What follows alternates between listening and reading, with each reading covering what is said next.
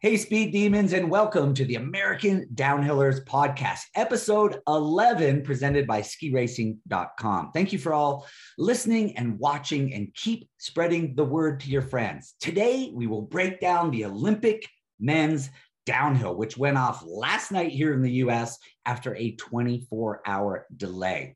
We'll also share with you some of our stories from our 13 total Olympic experiences ranging from 1984 to 2014.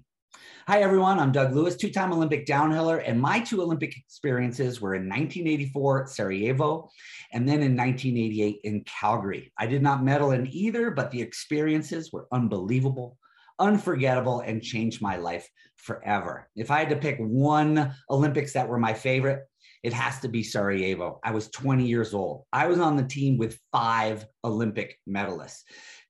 Debbie Armstrong, Kirsten Cooper, Phil and Steve Mayer, and my roommate, Bill Johnson, making history. And what I learned in Sarajevo helped me to win that bronze medal just a year later. So going as a 20-year-old and not being on the podium was definitely a great experience. Hey, joining me are 3 of the fastest American downhillers in our Olympic history. First of all, founder of the American Downhillers, Marco Sullivan, a 4-time Olympian who was named to 2002, 2006, 2010, and 2014 games, and had a 9th in the downhill and snow basin 20 years ago. Hey, Marco, your favorite Olympics and why? 20 years ago. That is crazy. But I got to say, my first one was also my favorite in Salt Lake. Short 8-hour drive from home where I grew up, and family and friends all came out.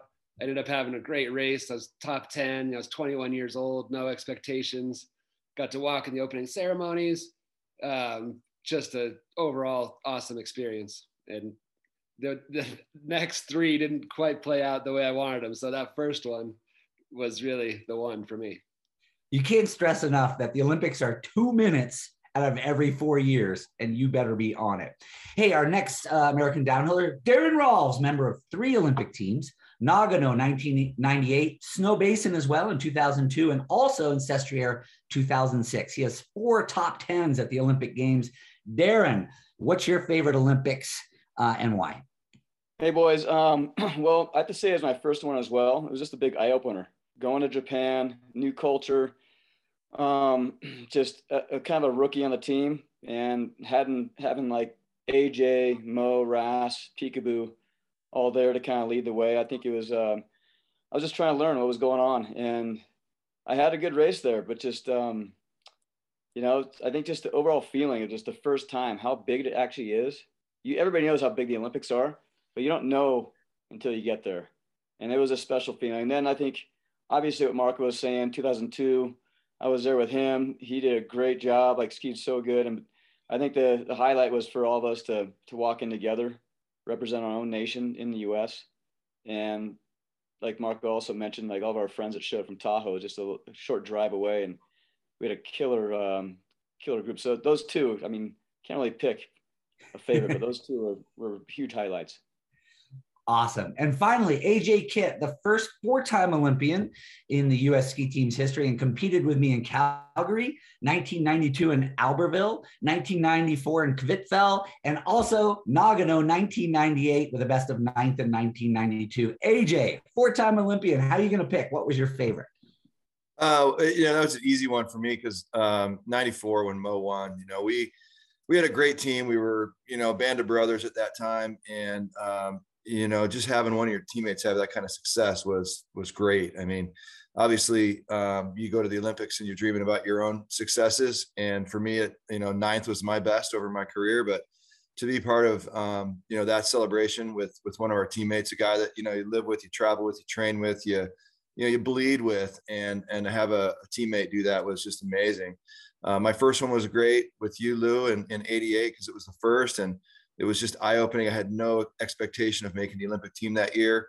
92, was the year I was skiing the best of all the Olympic years, and I had some expectations, but that course was not set for downhillers in 92. But and then Nagano, I was out there with these guys, and Daron and that crew as we were kind of handing off the baton. that was super fun. I mean, Nagano was different. It was a challenging week because we had such delays, but yeah, they were all amazing. And actually, I got to sort of experience 2002 with Marco and Daron and the Tahoe gang. I was working for NBC at that one, and got to know a lot of the Tahoe brotherhood, and they all came out, and so that was great. I've got a lot of great Olympic experiences. Hey, let's jump right into controversy. I'm going to throw this one to Marco. First training run on a new course, they were just kind of checking it out. A lot of missed gates. Second training run, they amped it up. I think Kilda won that one. And then on the third training run, it was windy, but they started, but only got 3 racers in before canceling. Marco, what's the controversy and why should we care about that? I mean, I think the controversy is you had those 3 guys who were all contenders. It was Kilda, Meyer, and Innerhofer. They got an extra run on the course, and that the way I think the actual thing that didn't sit well with the other racers was it was really windy that day. Those first 3 racers definitely they were having issues. They were getting blown around. It didn't look safe, but the way the race director immediately canceled the run right after number 3, it's just like, okay, we're done. I think the racers felt like there should have been a little compromise there, where maybe they waited and let the wind die down. Or I think the racers were talking at the top saying, we want to run in our clothes. We want to maybe run from halfway. We just want to get some more time on this hill because we haven't been on it. And it seemed like there was no question there. It was done. And I think it kind of highlighted the disconnect of the athlete's voice from the officials, and that's always been a little bit of an issue. There was, I think, a few racers were pretty vocal about it. I saw some quotes from Marco Odermatt, just that it wasn't fair that these guys got the run, and you can kind of go either way. I would say it wasn't safe because of the wind, and they had to make a call to kind of pause it at that moment, but maybe they could have waited and seen what happened. Ultimately, only one of those guys ended up on the podium, Matthias Meyer. So it was, if Kilda would have won the thing like everyone kind of expected, I think it would have been a lot bigger story. Any thoughts, AJ, Daron? I was saying Marco made a great point there as far as trying to wait out a little more, give those other athletes a chance to get on the hill, either a run or close or a lower start. I think it was unfair for sure. And none of these guys have had a chance to get on this hill before. They're all new to it. And the more time you can get, just feel the terrain, feel the snow. I mean, the snow is the biggest issue. The snow is the biggest factor. You see everybody having problems with it, top to bottom, mostly in the bottom part. And maybe just a little extra time to kind of feel the setup in, and just like, hey, I need to make this little extra change before the race. And that would have helped a little more time on the hill for everybody. And, as someone who's been on the short end of the stick of some questionable FIS decisions in my career, I can tell you that I sympathize with those guys who feel like they, weren't treated fairly or didn't get the same opportunity as a few of their competitors. But on the other hand, I got to say, it's an outdoor sport, and there's always things like this that happen. Safety's always got to be first. So that decision to shut down training was probably the right decision. But, on the other hand, Monday morning quarterback on that one, maybe a clothed training run for everybody where you're not allowed to, talk or whatever, set some goalposts. That might've been the right way to go. But heck, I mean, I'm not in the race director's shoes. I wasn't on the hill. I don't know what all was going on. So, there's nothing like a little controversy for some Olympics, right? Well, it's funny because they're taking this cautious approach too far. I mean, almost treating like these World Cup guys like U16s. Yeah. I mean, more turns in Kitzbühel, slowing everything down. Yeah. Shaving jumps down. It's like these guys are the best in the world. They train for it. Yes, there's going to be some you don't want to have everybody having a big problem, a dangerous spot, but it's like put these guys to the test. And that was one thing too. In training, I was surprised in the race because training didn't seem like there was a big deciding factor on the hill. There's 28 guys within a second on that last training run.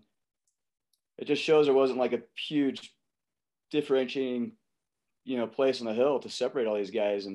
But in the race, I think the speeds were up higher, and these guys are pushing the line more. So there were some, like, a lot of guys blowing it in the last left footer there before the flats, you know, like that was pretty much the money turn right there for the race. You can't ever do that. Yeah.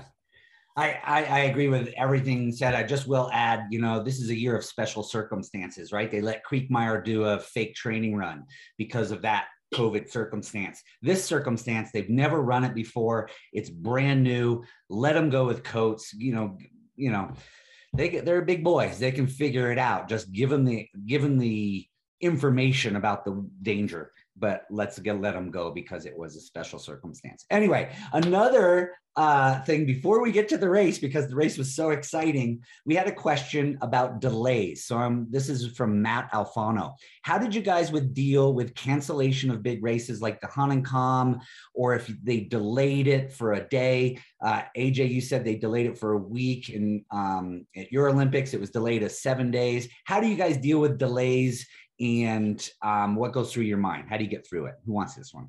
Yeah, I mean, Nagano, I think, was an 8-day delay. And that was, I mean, I got to say that, again, our sport's full of factors, right? And having delays is definitely one of them. You know, Bryce got iced in the starting gate. And that's, I mean, that kind of stuff happens, you know, you figure out how to deal with it. That's part of the mental challenge. And I mean, it happens to everybody. Getting flagged off is another one, right? Halfway down a run, you get flagged. You got to go back to the start. You know, I would imagine that for these guys, 1 day delay wasn't that big of a deal. On the other hand, you know, it's 2 days in a row without being on the course for all but 3 of them. And that, you know, that does add up. I mean, a multiple day delay, I think, is a disaster. 1 day, you know, 1 day happens, but, you know, multiple days is a disaster. We had the multi-day delay in Vancouver. It snowed like 2 feet the night before the race on Friday. And they just said, we're pushing it to next weekend. We're going Saturday. They just a whole week. And we just went pow skiing in Whistler for a week, which was amazing. But then we were so smoked by race time. None of us had like a great race. But so my memory from Vancouver is like the sick powder skiing before the race. That's so funny. That's maybe not the best way to deal with it. Oh, but these guys, I think Bryce made a great comment. You know, he was saying that it was just like after it was called that last training run, he's like, or the race day, he was just like, hey, you know, it's just today was gonna be a good day. Tomorrow's gonna be a better day. And I liked his outlook. You know, it's just like everybody's in the same boat. You can't change anything. Make the most of it. All right, let's move on to this downhill. And before we dive into everything, because it was great from top to bottom, I want to get your thoughts. First of all, for me, I love the entire thing. I loved the course. I loved the blind knolls. I loved that they only got a couple training runs. It made it exciting. But the thing that made it the best for me, and AJ, you talked to us about downhill and about Kitzbühel, consequences. The course and the skiing told the story to me. You made a mistake, you were slow. You skied well, you were fast. It was simple. It was all about risk and good skiing. So I love that aspect about this race particularly. How about you guys? What stood out for you about this race? My assessment of the course, and look, I wasn't there, never trained on it, but from what I saw on TV, the course didn't seem technical in the turning sense to me. Like it didn't have a rhythm section. I mean, there were like maybe 2 tough turns that you had to nail. And certainly there was that net turn that was like a little quick chicane out there and then delay the pressure and bring it back, right? Super critical turn. If you didn't do that right and got low, it was over. You had to nail that. But that was all part of the puzzle, like we talked about in previous episodes.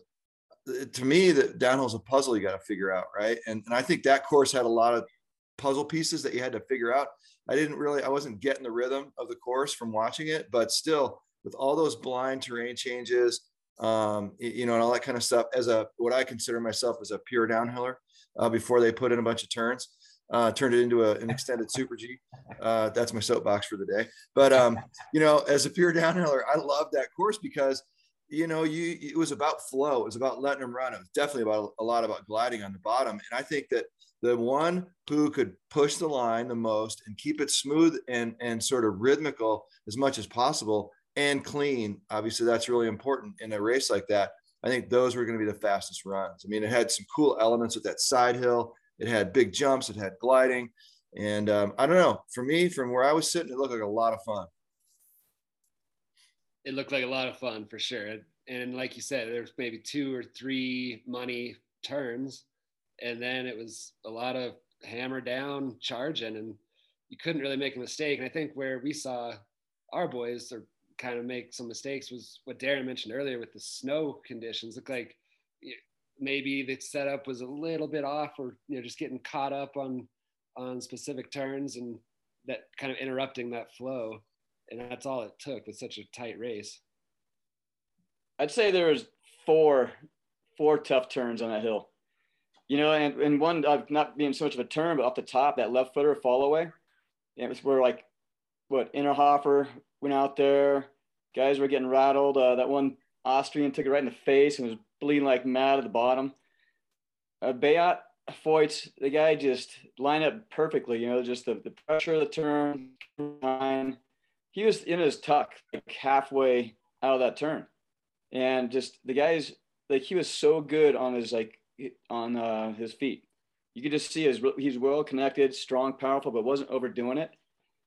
Totally agree with you, Daron. Really 3 to 4 major turns that you had to hit, but there was terrain. There was also aerodynamics you had to think of. There was blind everything. So mentally you had to have that confidence and big airtime. Feuz, I don't know what jump it was, but the dude just Swiss aired it. But a great course and just made it a great race. Now let's talk about the U.S. boys. I'm going to throw it to you, Squaw Valley Palisades guys. Let's talk about Bennett. Iced in the start for 15 minutes. How do you think it affected his run? And then what do you think of his run? I felt like he was in the zone, even with that ice moment. They put the camera on him. He was like head down, just looked like he didn't care. He wasn't phasing him. He had to talk about the hometown support that these guys had. We had a parade at Palisades 2 days ago when the race was supposed to run, and it was like live feed going over to there, and it was just like seemed like so much support going for our boys there, for Bryce and Travis. And I think they were feeding off that, and also feeding off the fact they've both been skiing really well. And I think they were totally ready to charge. There was nothing holding them back. We thought they were medal contenders for sure. And that the little delay that Bryce had, I don't think it was a big deal. He, like Daron said, he had some great splits. He just basically, I think, 2 major mistakes. One where he kind of slid out and got a little bit high sided on his edge, and then down below where he really kind of missed the line on that toilet bowl turn, whatever you call that. And but I was looking at his splits. He had like 3 single-digit splits on the bottom. With that one, he was like 30th, where he made that big mistake. So that shut him down. And then with Travis, I thought he went out of the gate with some fire. His best split was actually his start split, which is like unheard of with him. He usually builds, going down the course. So I think he was like amped, ready to go, and just was a little bit too dirty on a couple turns and lost some time. But I don't think it was an issue of them not being ready. I think they were like ready to go, fired up. They gave it everything. Yeah, I mean, I could just say the same thing Marco just said. And one thing, I was there at the watch party last night. There was a ton of support. We're up at Plaza Bar at Palisades Tahoe, and just like so much, like just the vibe, the support was awesome, and we were definitely feeling it for those guys. I got a little more like, I don't know, the kind of the chills. When you're around all that energy and everybody's all pumped up and fired up, cowbells are ringing, and that was awesome. But Bryce, I mean, again, going back to, just his own words, he put down a good run. He was really proud of it, happy with it.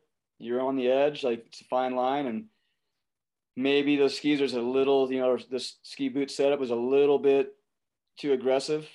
Just getting caught off guard. If you're off balance a little bit, or you're just throwing off your timing, you're going to pay with that snow. Travis, he was giving me some inside info, and he was saying that this was a couple of days ago, but the snow was it was old man-made snow. It was like Beaver Creek, fast, but it was like a little more grippy. It was just so compact, and I think that was a big challenge for those guys. And Yeah, I'm going to take that transition, Daron, and I'm going to give, as a fellow East Coaster, I'm going to give RCS a little bit of love because, that course, listen, we were Monday morning quarterbacking this thing now, right? So I don't think that course was any good for him. I mean, it was maybe okay. It's a little bit like Bormio kind of with the flow and stuff like that, but I mean, it wasn't turny enough for him. I mean, and his downhill experience and stuff like that was a true downhiller's course where you just had to have that, that nose for those blind knolls. And, that was interesting that the NBC finally, put the clock on the jump, and it shows a tool that we typically use of figuring out direction using the clock and stuff like that. But I just think, obviously Ryan was putting it down as much as he could, but it just didn't play to his strengths at all. So, but hey, those guys all gave it their all, and that's what they're there for. And they're all, gosh, that course was just a mystery in a lot of ways that you had to figure out in the snow, frankly, everywhere over there. Like the ladies GS yesterday looked brutal with that snow. I could feel it in my knees and my back watching the edges hook up. Yeah, Bryce's turn there on that left foot. I mean, that's just a symptom of going for it. I mean, it was a bank turn he nailed the initiation. He built up a ton of energy, and he got too low. He was trying to grab his tuck too early maybe, and the ski shot underneath him. So, it was fun to watch. Yeah. You wake up sore this morning? I wake up sore every day. watching these guys battle those super grippy conditions. We did BNet yesterday up at Ski Bowl. So Amy and I were up there doing double layers of BNet all day long. Man, it was the ultimate parent volunteer day. Good work. Stepping in. I was impressed with all three of them. RCS, I think, was training. We had some just tough training and brought it on race day, which was great. Bryce and Travis, super impressed. Travis, I get mad at him. I'm like, bring the energy. Let me see it. And I saw it yesterday. It was just one mistake away from an awesome run. Bryce focused, not letting anything get to him, just one mistake away from awesomeness. So I was impressed with all three of them. At least they didn't ski bad and were slow. They skied on the edge, unfortunately went over the edge and paid for it. You can't be bummed out about that. Yeah. All right. I just want to throw this one out there. When Kriegmeyer, who ran first, after he got down, did you think he was going to win it? I mean, what did you think when Kriegmeyer went down? I'm like, that's it. I know. Really? Too, man. I think that. I mean, a good run for sure, but there's like all the top contenders are coming down after Yeah. Well, I didn't think it really, but I'm like, holy crap, this could be it. Cause I looked at the time and I'm like, dang, that's fast for, compared to training run time. That was a fast run. And, and I'm like, could be one of those days where bib one has, and then that delay, I didn't know how that delay was going to affect, conditions and all that, like maybe a Nagano style where it turned into peanut butter, but. I don't think you could write a better story. Kriegmeyer has a clean run and sets the pace. Then you have someone go down and a big delay. And then you have Innerhofer miss a gate. Like, it was just so exciting, and I loved it. Who wants to talk about Feuz? The dude is amazing. Like, I didn't think he could go from that slow in training, which is his MO, to winning. It's just unbelievable. I was blown away, but you could see how he won. Cleaner, more attacking, big air. He won that race. Yeah, that's a great example of just letting him run. I mean, that guy let's be honest, right? He's a bigger dude, right? He's a little bit bigger around in the belly, like me now, but he used that to his advantage. I mean, he just stood on his skis so well, and especially in that left-footed traverse at the top. I mean, like you were saying, he's so clean there. And I mean, I don't know. I was feeling it, right? I was feeling the whole downhill vibe when I watched his run. It was, nothing terribly impressive with the arcing turns, that kind of thing, but he skied well. I think that turn, I would love to maybe in my younger days try to figure that one out, but it felt like if you jumped off the left foot really quick and got out to the fence as fast as you could, that was too much. Like, you just spent all this time skidding along the fence until you got to the point where you could, pressure and get your direction. He just seemed to be a little bit more sort of direct to the apex of where he wanted to be, and then made more of a turn. And he just nailed it. And I think that that's one of those things. It's just an unusual turn setup. And, it's not like a GS turn where you have a, rhythm and an initiation and an arc.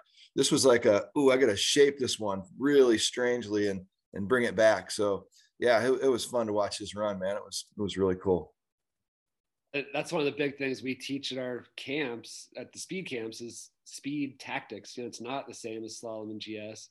And you got to spend as much time as possible in the fall line with a clean ski and go in the right direction. And Feuz is the master. He's not won Wengen, he's won Kitzbühel, he's won the Olympics. He gets it done, and it's impressive. Like AJ, like you said, if you saw Feuz walking down the street, you wouldn't say there's an Olympic champion, you know. But he's got that touch on his skis that is just amazing, and the way he lets that ski run is better than anybody. Yeah, besides those big wins, you know, like Feuz, 4 downhill discipline globes. And the guy is just so consistent everywhere, and it's been really impressive. Like, you don't think he's going to do it the next year, and bam, he does it again. And all that. But yeah, I love like what how AJ just described that that one right footer before that big saddle jump, you know, like along the fence. You see that really clean. It came out like money. He came out high and kind of, you know, wrap up his tuck. He wasn't fighting a lot of guys. He took the power off the edge right on the breakover. He took that off, and then he could just still keep that like trajectory off that. Like, anybody that had it loaded. Yeah. You know, I mean, no matter what your direction is, if you have that load, it's going to pop you and it's going to send you further. And then the more you're off the ground, you're going to be floating down the hill. It's a big fall away. So he did that great, but he was just rolling in the middle. The guy was so, I mean, comfortable looking on his skis with the setup. Like, he was in his tuck. He was just like super smooth, find that fall line. And then I liked his tactic that, it was after that, maybe the 4th split or 5th split. It's a big drop down where Bryce made a mistake. He came out a little further to the left and used that bank. Basically, like, I learned that the hard way in ski cross. Like, I would always go for a tight line down the bottom, but it was actually faster to be high up on the bank and come down on it. You generate speed. And he kind of did that and was ahead of it those next couple turns. You know, the right, and then like going on the flats. And he took so much speed. And I love like just watching him on that right foot. As it gets really close, that channel, like a couple turns before the finish, he just flies off that little roller. Like, you could see the speed. He was just moving down there. I think he probably had like the biggest air on the bottom too. Some guys weren't even flying off that last jump, and Feuz he sent it. You could just see the speed there, and that was a fun run to watch. I mean, he eliminated all the mistakes, and you know, he was like skiing it really smart and charging. So yeah, it shows all the different lines you can play with, you know, and that's the part of that's where I call that a pure downhill, because when you can vary the line and look for speed in different places, it's so much fun. You know, it's not like just a one line course. So yeah, it was way cool. But he didn't smoke everybody else out of the water, which was amazing. You know, there was still it was tight. It was still a really tight race. And yeah, Clary 1/10 behind. I mean, 1/10 from gold. Holy crap. Yeah. And then I was really fired up for Jack Crawford. Yes. 4th place. Like, I want to see him like get on the podium, because his train run was so fast. That first one, he made the gates. He was like the fastest, you know, first train run athlete. And that kid was skiing super strong, making power, making speed. And, you know, I was pulling for him big time. You know, yeah, me too. You get up there on the podium, but really close. Good job by the Canadian. And the old fella, 41 years old, Claret. You know, Claret, he's 1 year younger than me, and it's so cool just to see him out there. He's gotten progressively better throughout his career. I remember in Vancouver, he was going to retire because he had a bad back. That was 12 years ago. He was like kind of over it, and then he's just persevered through everything, and to see him step up on the podium is very cool. Well, that's where experience right there plays a big part. I mean, AJ, you could have come back and probably gone on the podium. No doubt. No, it could have been my best Olympics ever. For sure. If you could stop every 3 gates and rest. No, very good. And, you know, those Canadians are under the radar. But now I just pose a question out there for him. You know, now everybody knows him. Now there's a little bit of pressure. Will he feed off of that, or will he take a step backwards? It's always interesting when you finally make that breakthrough. And that was a breakthrough for sure. Anybody out there skiing not up to their par? I mean, I think Odermatt was right there. Kriekmeyer, as we said, had a great run. Kilda had a great run. Did anybody ski terribly that stood out for you guys? Well, Innerhofer, I mean, that was like just crazy mistake right there. I mean, that was brutal, right? Just getting going and out. I mean, just charging on too much, and it looked like a tough. If you did it wrong, you couldn't get it back. It was a little wavy, a little bumpy, and that fall away pulling you down. He was charging too hard. Like tactically, going back to what Marco said, you know, just having good speed tactics, and he just bit off a little too much right there and paid the price. But I didn't really see anybody really hacking, or there was those mistakes that jumped out, you know, just like caught these guys off guard. I think it was kind of notable that Jansrud did not start. You know, there's a lot of hype, not hype, but you know, everyone was stoked that he made the trip over there and thought he was going to get an Olympic start. He did the training runs. Definitely didn't look like himself in the training runs. He was pretty far off the back, and then he didn't start in the race. So who knows what's going on there? But his knee is definitely flaring up. But who knows if we'll see him ever race again? You know, he's one of the elder statesmen now, so it's kind of bummed not to see him be able to go. I was looking forward to seeing him go out of the start and run that left-footed traverse on that bad knee. But yeah, I'm glad he didn't if it was hurting him, but that would have been a telltale sign of how that knee was feeling. Yeah. Last comment from me was this: I'm blown away. It was a new course. And so, and only 2 training runs really, yet the course was so tight, 10th of a second, 1600ths, 10 people in the first second. I know it was short, which tightens everything up, but I'm amazed that it was such a confusing and intricate and great, as AJ says, a puzzle that no one got it perfect except Feuz, but it was still so close. Are we going to see this downhill run again? I would love to see it, but are we going to China ever? Well, I hope not. And I'm not even traveling.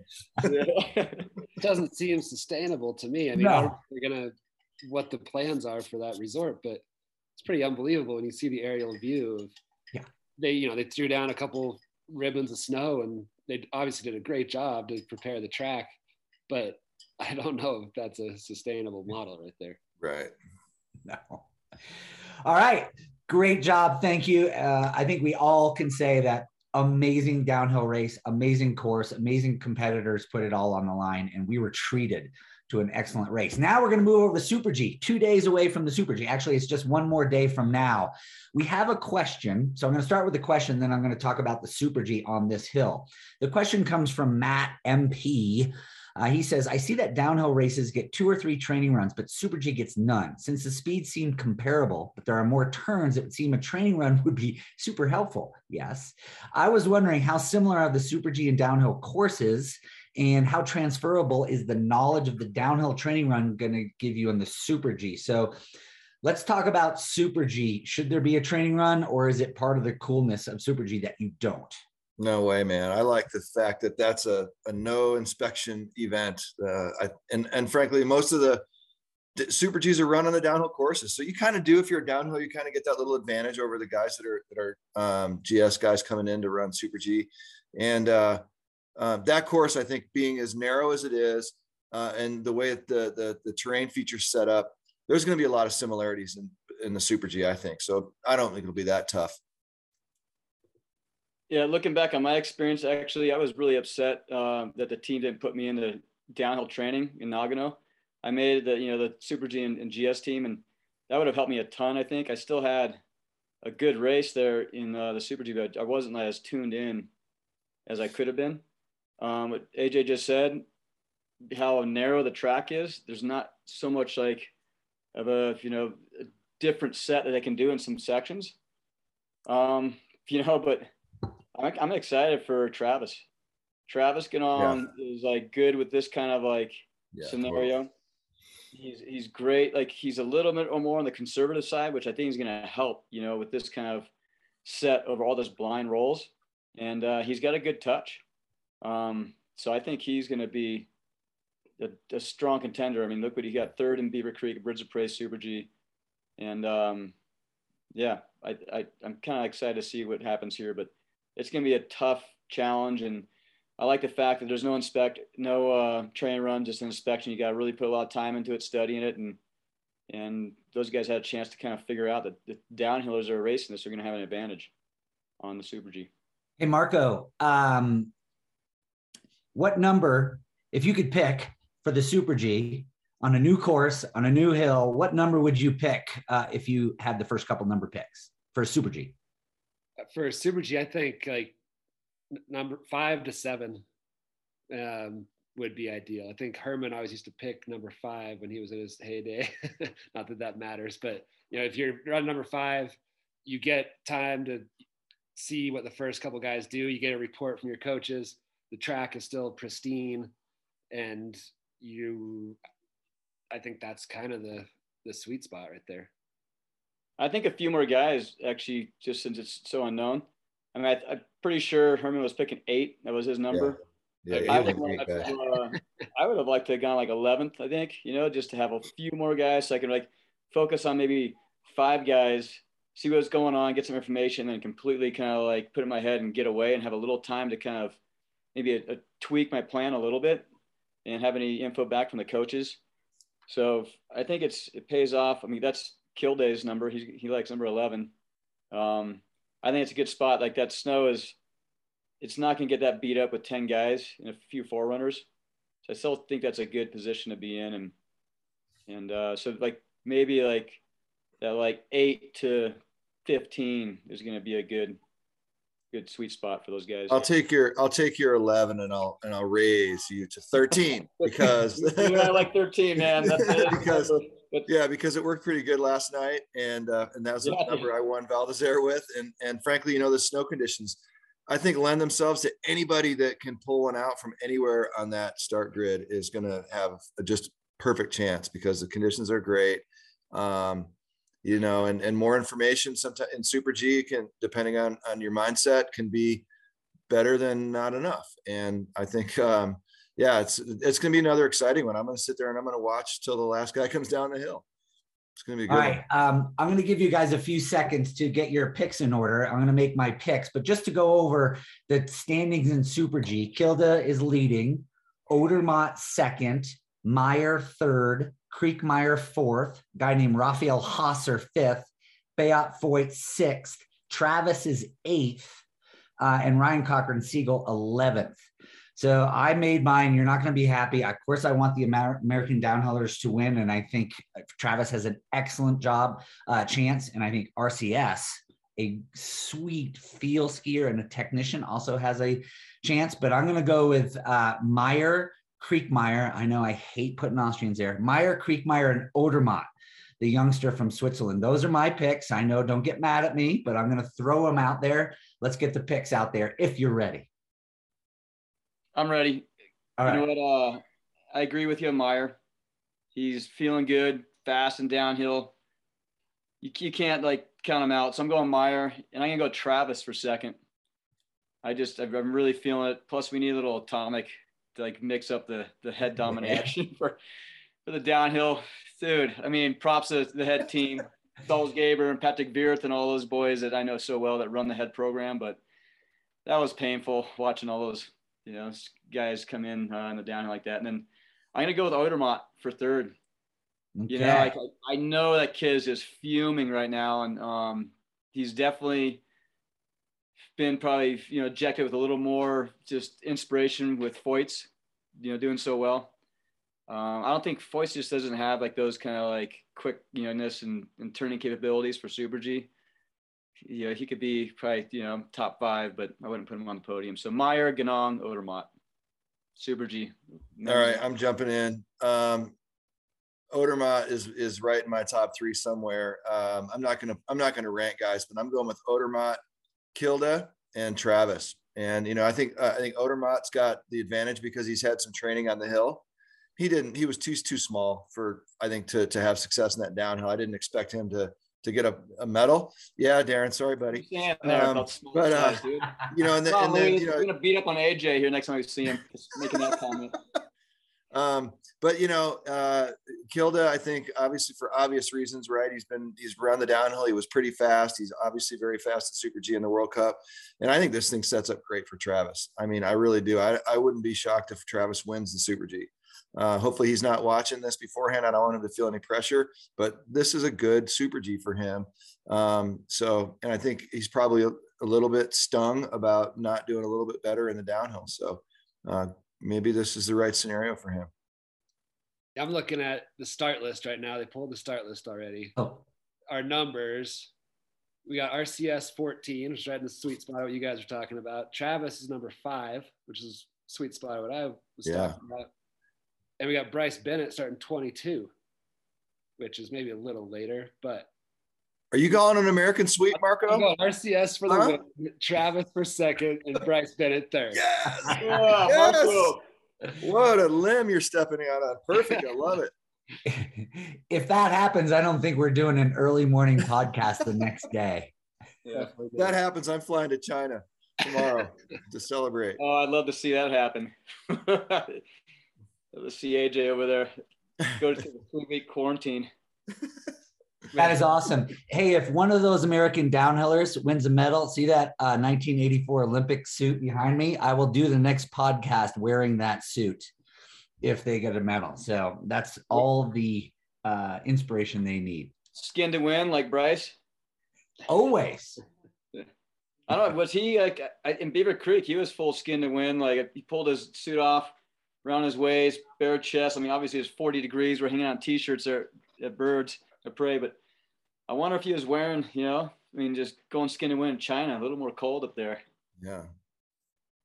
I went skin to win once and there was stuff peeling off me that I didn't need to have happen. So I ended that real quick. That was Canadian style. AJ, what did you think about that skin to win? Did you ever buy into that at all? No, wasn't my style, man. I like being warm. Plus the suit sticks to you. It doesn't have, that shearing, with like something underneath you. And I tried it too. And even trying the wind tunnel didn't make any difference. Yeah. No, that's all.